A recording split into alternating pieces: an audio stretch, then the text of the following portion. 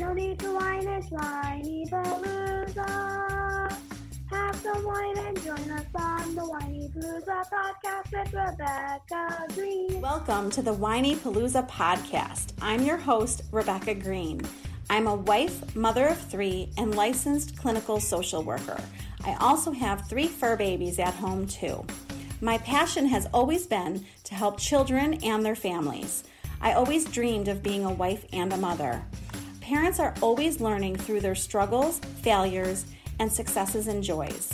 I am no stranger to this wild ride of parenting, and I know behind every great parent lies a team of supportive friends and family. I want to be part of your support system.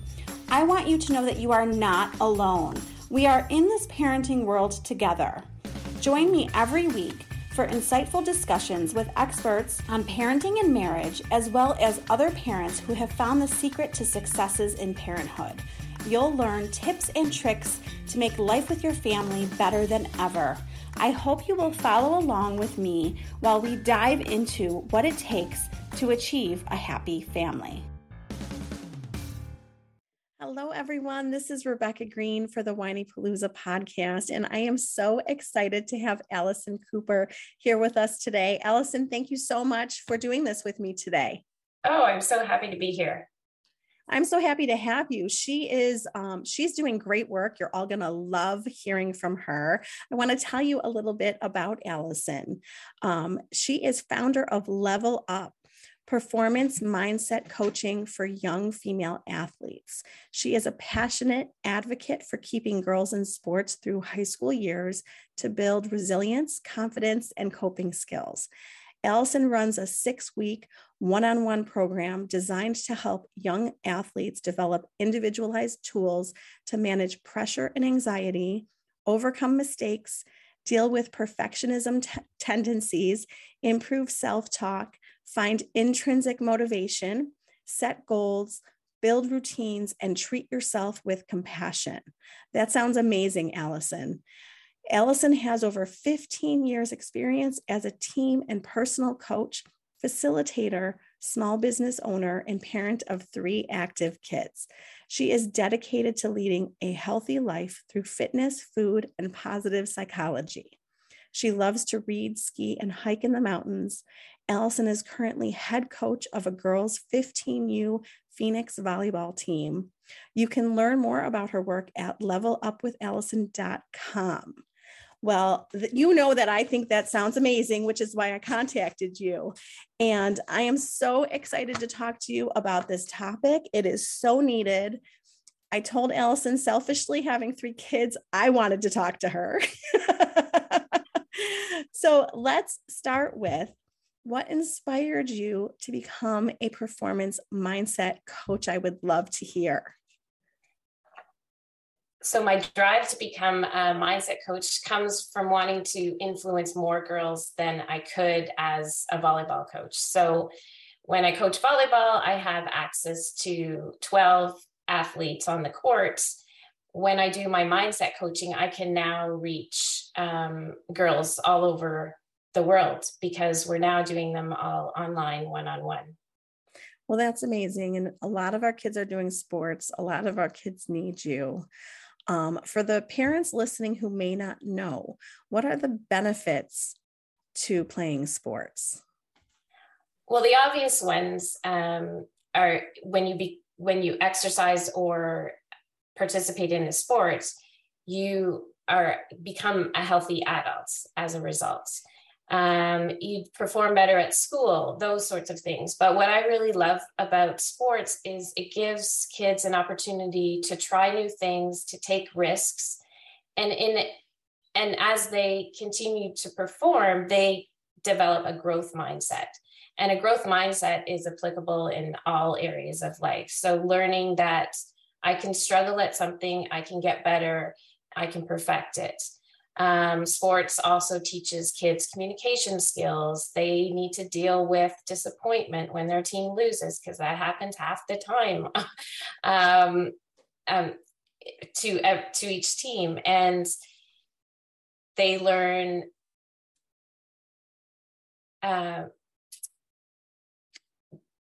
they learn how to be a good teammate, responsibility, respect for authority. I mean, the list goes on and on. But what I like to say is that they have to be in a space that they have psychological safety. So if there's ever an environment where the coach does not have good character, then it can be a detrimental, it can have detrimental effects to a child. So that is so true. And my son just finished his first year of football yesterday and just went on and on about how amazing his coach is, which, you know, I feel like the coach is so important to the experience that the kids have. But I can't believe, as a parent, you sign your kid up for a sport and you think, oh, this is going to be so good for them, but you don't realize the extent of everything they learn being part of the team. I mean, you touched on so many things, but it is so good for our kids to join sports. Just amazing. Absolutely. Well, and then, you know, on the other side of the coin, you know, I think some kids really struggle with confidence, you know, so how do you help kids to gain more confidence? Because I think that's hard for so many of them. So I think the most important thing is you need to push yourself into an uncomfortable situation. I believe that confidence comes from success after struggle. So I wish I knew this as a youth, that I had to go into that uncomfortable space, take risks, make mistakes, look silly in your sport in order to learn and grow. And so if we can, with the athletes one-on-one, if we can find places where they have struggled and they have seen success, then we can look for new places that just put them in a safe, uncomfortable space. So I'll give you an example that I use with the girls. You go to a diving class and you show up to the pool and there's a 1 meter board, there's a 3 meter board, and there's a 10 meter board. And your heart starts to panic thinking about that 10 meter board. But of course, that's in your, I call it your red zone. That's a place where you're not going to perform well. Where we need to start is the 1 meter. Okay, you've done a dive at other pools. So we're going to start with the 1 meter board. And once you get comfortable with that, we're going to work to the 3 meter. And that's in your yellow zone. That's where you're challenging yourself. And then as you become comfortable with that, you can move, it becomes part of your comfort zone, and you can move to something like the 10 meter board or platform, I guess it's called. That makes total sense. And teaching them the steps, because the kids don't know to start at X, they're ready to jump to Z. Yeah, well, see, the younger ones, they're ready to go off the 10 meter board because they don't have that fear of being embarrassed or being judged. I think it's around age 11 when kids start to be more influenced by external forces than what they've just had at home. So if you get them before that, they're much more willing to try things. And that's why I love working with girls in the middle school age, because they, at that time, they're willing to still try new things and learn. Once they get to high school, there's so much other pressures, and there's so much more visibility that they feel is happening on them, that it's harder to take those risks and to find safe places to grow. For sure. I know. And I have also had parents say to me, well, once they get to high school, they can't try new things. And I said, absolutely not. They, because they're worried that the baseball team is all baseball players who've been playing since they were 5. Well, they still welcome new players. I mean, I know at my son's school, I shouldn't talk for all schools. Yeah. And I think there's definitely certain sports that start at a higher age. And I love that your son is going to try wrestling. So I listened to that. And so oh my gosh. That's cool. Yeah. He's and pushing. My son, yeah. Go ahead. No, that's fine. My son, though I do coach volleyball, when we lived in Colorado for a while, it's not really a boys' sport. So my boys had no interest in it. And then coming back, and now we live in Toronto, he's actually tried out for the volleyball team for the first time, and he's also in grade 10, and he's loving it. See, I know. I love that. I love that they're trying new things, and I'm hoping that the fact that we're putting that out there, that our sons both tried new sports as sophomores, maybe the parents can encourage their kids to do that. Because I've had so many parents say they can't try a new sport. Well, my son just proved you. Yeah. Well, they can't probably try out for a travel team, but right. A school team, yes, is different. Oh my gosh. And, and I was the mean mom who was like, well, you would be playing goalie the whole time if you were on the soccer team, since he's been playing soccer since he was tiny. And I was like, if you switch to football and you sit the bench, I'm going to be so upset. Aren't I such a nice mom? Yeah. But sitting on the bench is a place for all kids at some point in their life, right? Yes. You can't be good at everything. So true. So true. And I love that the head coach said, if you're not getting enough playing time and you want more playing time, come have a conversation with me and ask me what you need to do to get more playing time. I love that he said that. Wow. Yeah. That's amazing. Right? Very good advice. So our kids have lots of uncomfortable feelings. I think middle school especially is like the awkward, uncomfortable years. And I'm fascinated because you have a strategy called Ruler to help work through uncomfortable feelings. I don't know if you can sum it up for us, but can you tell us what that is? Oh yeah, for sure. So it comes from a book, and I'll just show you. It's called Permission to Feel by Mark Brackett. And so the Ruler is an acronym, and it starts with recognizing the feeling in your body. So I'm feeling, something in my stomach, my heart is racing, I'm getting clammy and sweaty, or whatever it is, or I'm feeling, I'm feeling those angry emotions in my body. And then the U is for understands. So what just happened before this? What was the trigger? How do I want to understand how this process is happening? And then you label it. And so not that I am angry, but I feel angry. So I feel worried or upset. And then the E is for express.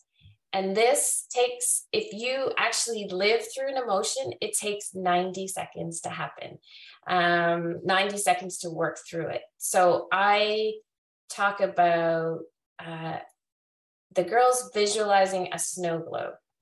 A snow globe, you shake up, the snow is flying, and you have to wait until it falls to the bottom of the bowl. And that maybe is the 90 seconds that you live with that emotion, because too many times we're told to not show our emotions and not feel them. And if we bottle them up, they come out at the wrong moment later. And then finally, the R is for regulate. So that's how you learn from what happened, you move on, and you're better prepared for next time. Wow. I think every single one of us needs to read this book. Can you tell us the book again? Yeah, it's called Permission to Feel: Unlocking the Power of Emotions to Help Our Kids, Ourselves, and Our Society Thrive. Yeah. It has this amazing list of, I'm showing you, and I know your audience can't see. You know what? If they go to YouTube, they can see. Okay. So it has all these 4 quadrants of emotions, and they're labeled in red, yellow, green, and blue, depending on the level of energy and the level of pleasantness that they have. So it broadens a kid's vocabulary for different emotions and understanding what's going on in their body. And sometimes we know that you don't always know why it's happening, but you got to live with it. You got to work through that 90 seconds so that you can move on. That's really good advice. I'm trying to teach my children that emotions and feelings and all of the gamut through the whole scale of feelings is normal. I mean, we all have all the feelings. And I've even talked to my husband about the fact that, it's not just about the happy feelings and the good feelings. Like, we're going to have all the feelings, and we need to get good at having feelings, right? It sounds like a very good tool. And I think in life in general, we all need to be more mindful to be successful. And I know that you help the girls to be more mindful. Can you talk about how you do that and how they can bring that to be more successful at the sport?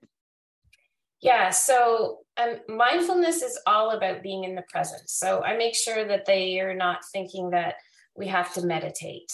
So we're just trying to bring them into the present. So they're not ruminating about something that happened in the past or worrying about something that might happen in the future. So we go through about a dozen different activities, from journaling to breathing exercises to concentration things, and they find ones that work for them. So I thought what I'd do is just share one that a lot of them gravitate towards, which is, so when you breathe or when you pay attention to anything in your body, you have to be in the present moment to do that properly. So breathing is one of those things that they seem to gravitate to. So I asked them to put a hand on their chest and a hand on their belly and just breathe normally and feel and try and get some belly breathing. So try and feel that their hand on their stomach moving in and out. And we do something called box breathing. So you may have heard of this before. It's visualizing the four sides of a square while you're breathing in for 4 seconds, holding for 4 seconds, out for 4 seconds, and then holding for 4 seconds. And you do that 3 or more times until you feel like you've become a little more grounded and you're ready to tackle whatever's in the present moment. It's interesting. There's so much training that coaches could have. I mean, I know that coaches are needed so much. So first it's finding people to fill the roles, but then I feel like there's so much training, like you have so much training to be a successful coach. Coaches then need the trainings to be able to help their kids with all of this stuff that you're talking about. Yeah. Yeah. Right. Being a good parent kind of allows you to be a good coach. I mean, all the people that are listening to this podcast want to better themselves. And if you see the person before the athlete, you can be a good coach. And I would encourage anyone with younger kids to go out and do that. I mean, obviously when they get to the higher levels, you need a different skill set, but when they're young, I think you can do it. I would encourage everyone to do it. It's so rewarding. I agree. I totally agree. I tried being a softball coach for a year and then my daughter quit. And my husband coached soccer for years and years and years and loved it. But my son, they age out of the parent coaches. Oh yeah, for sure. Right. So he was sad, but he couldn't coach anymore.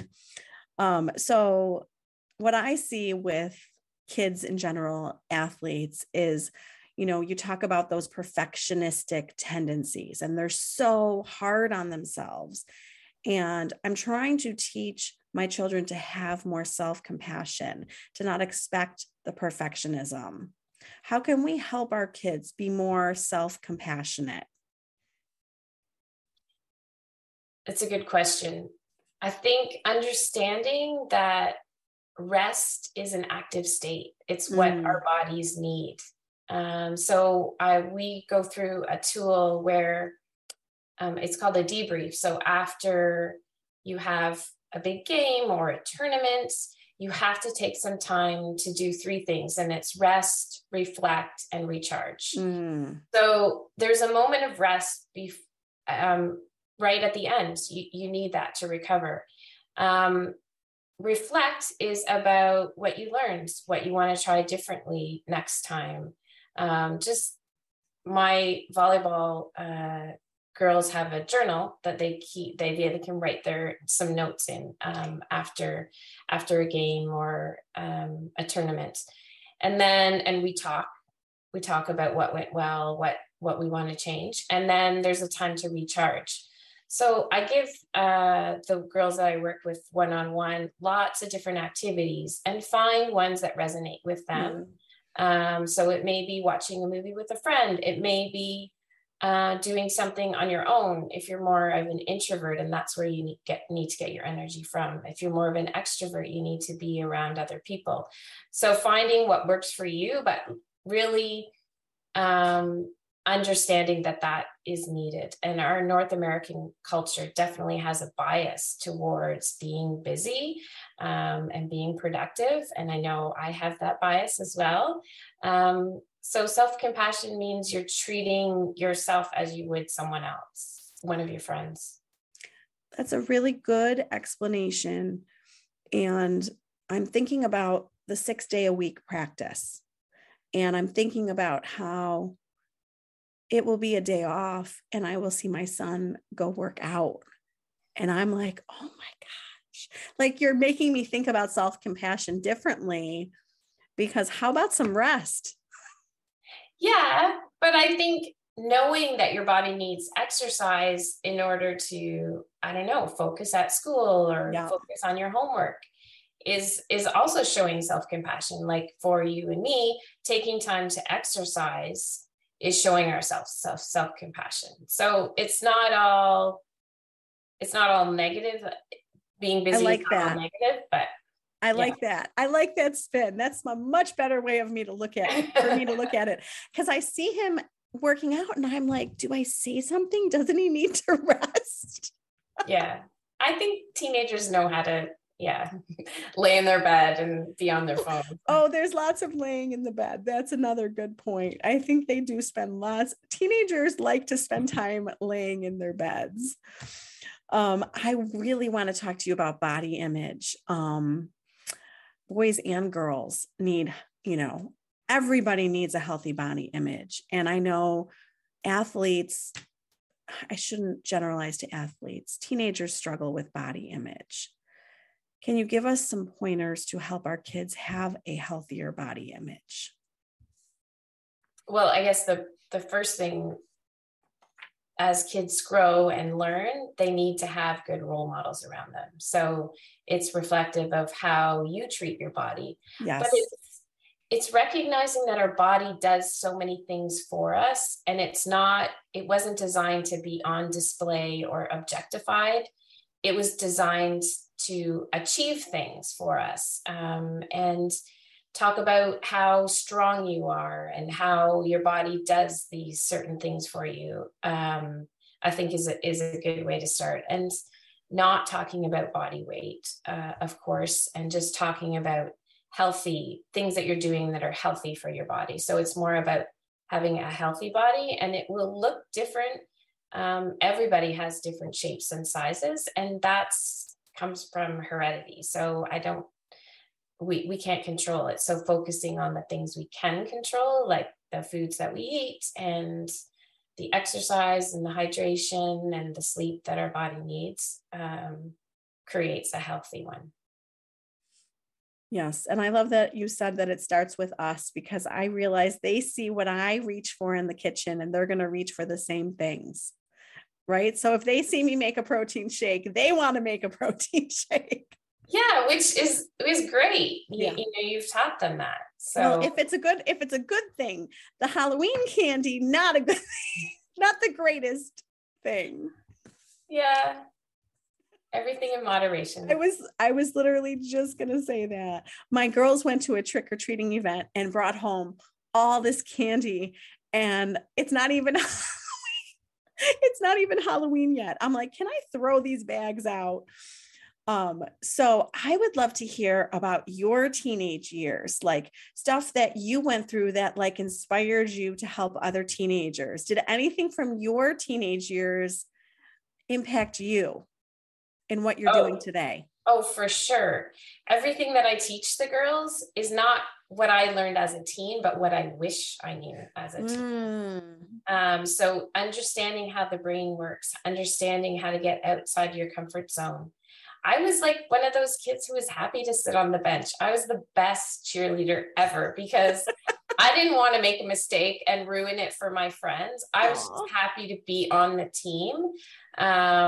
So yeah, different skill set for sure, but I wish that I knew that it was okay to look silly as you're growing and learning and performing in your sport. I love that. That's awesome. So you're teaching the teenagers what you wish you had known as a teenager. Yeah. Yeah. And I mean, I think there's a lot more pressures on kids today than we had. So that part's a little different. And so anything I can do to help them overcome that stress and stay in their sport, I just think there's so many advantages for life. I agree. I 100% agree. I think sports are so good for our kids. I tell my kids they have to join things, and my daughter is an actress and she's like, theater counts. And I'm like, theater absolutely counts 100%. Yeah, of course. So can you tell us what parents can start doing today? Like, what can we tell parents to start doing to help their kids be more successful with sports? So I think what it is comes down to is making sure your child understands how much you love and accept them for who they are and not how they perform in their sports. So it's recognizing them, valuing them, understanding them, and appreciating all the efforts they put into their sport, and not necessarily the goals that they achieved or the score that was the result. And I think kids can be a little more comfortable in that space. Yeah. I hope that everybody hears you, because I do see parents completely focused on the achievement and not the effort. So right. Totally agree.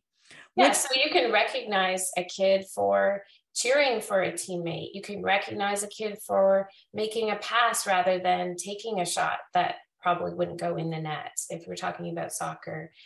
Recognizing a kid for being on the bench but not having that sulky looking face. So if we can encourage our kids in that,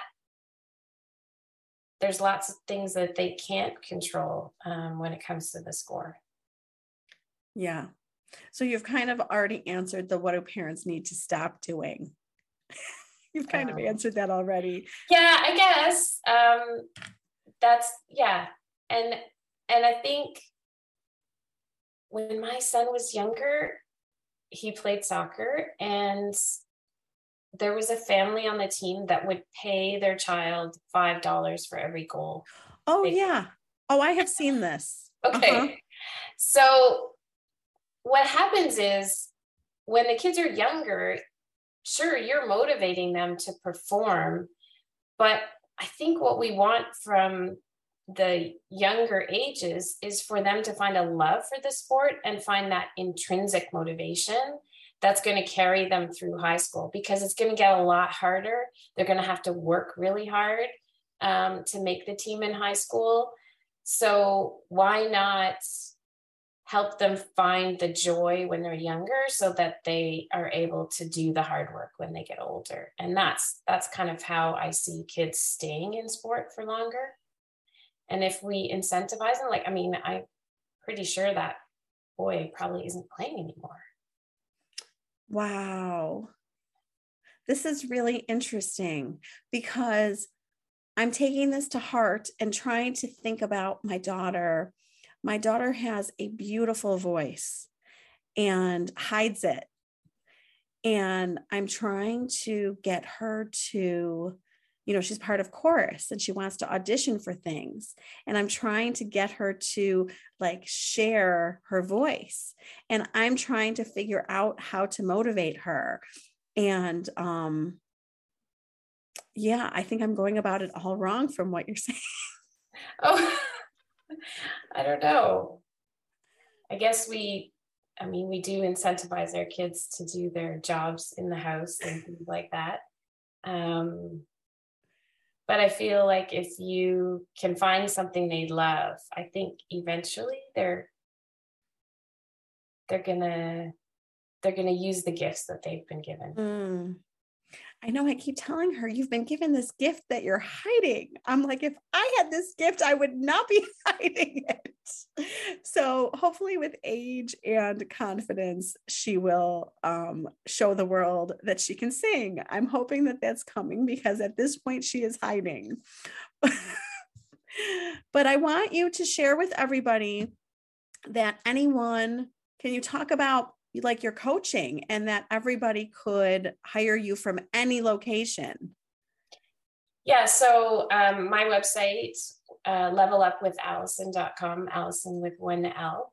There's a page where you can read about the program, but there's a page where you can set up a 15-minute free call with me. So we just talk about what your child is struggling with, and is there an opportunity for me to support that and to help that.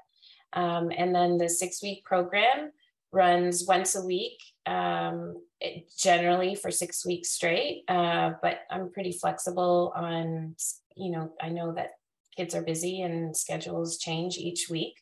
So what I hope though is that they're practicing their sport about 2 times a week, so that each week when I teach a tool, they have a space to practice that tool. And then we connect by text just to make sure they remember to practice.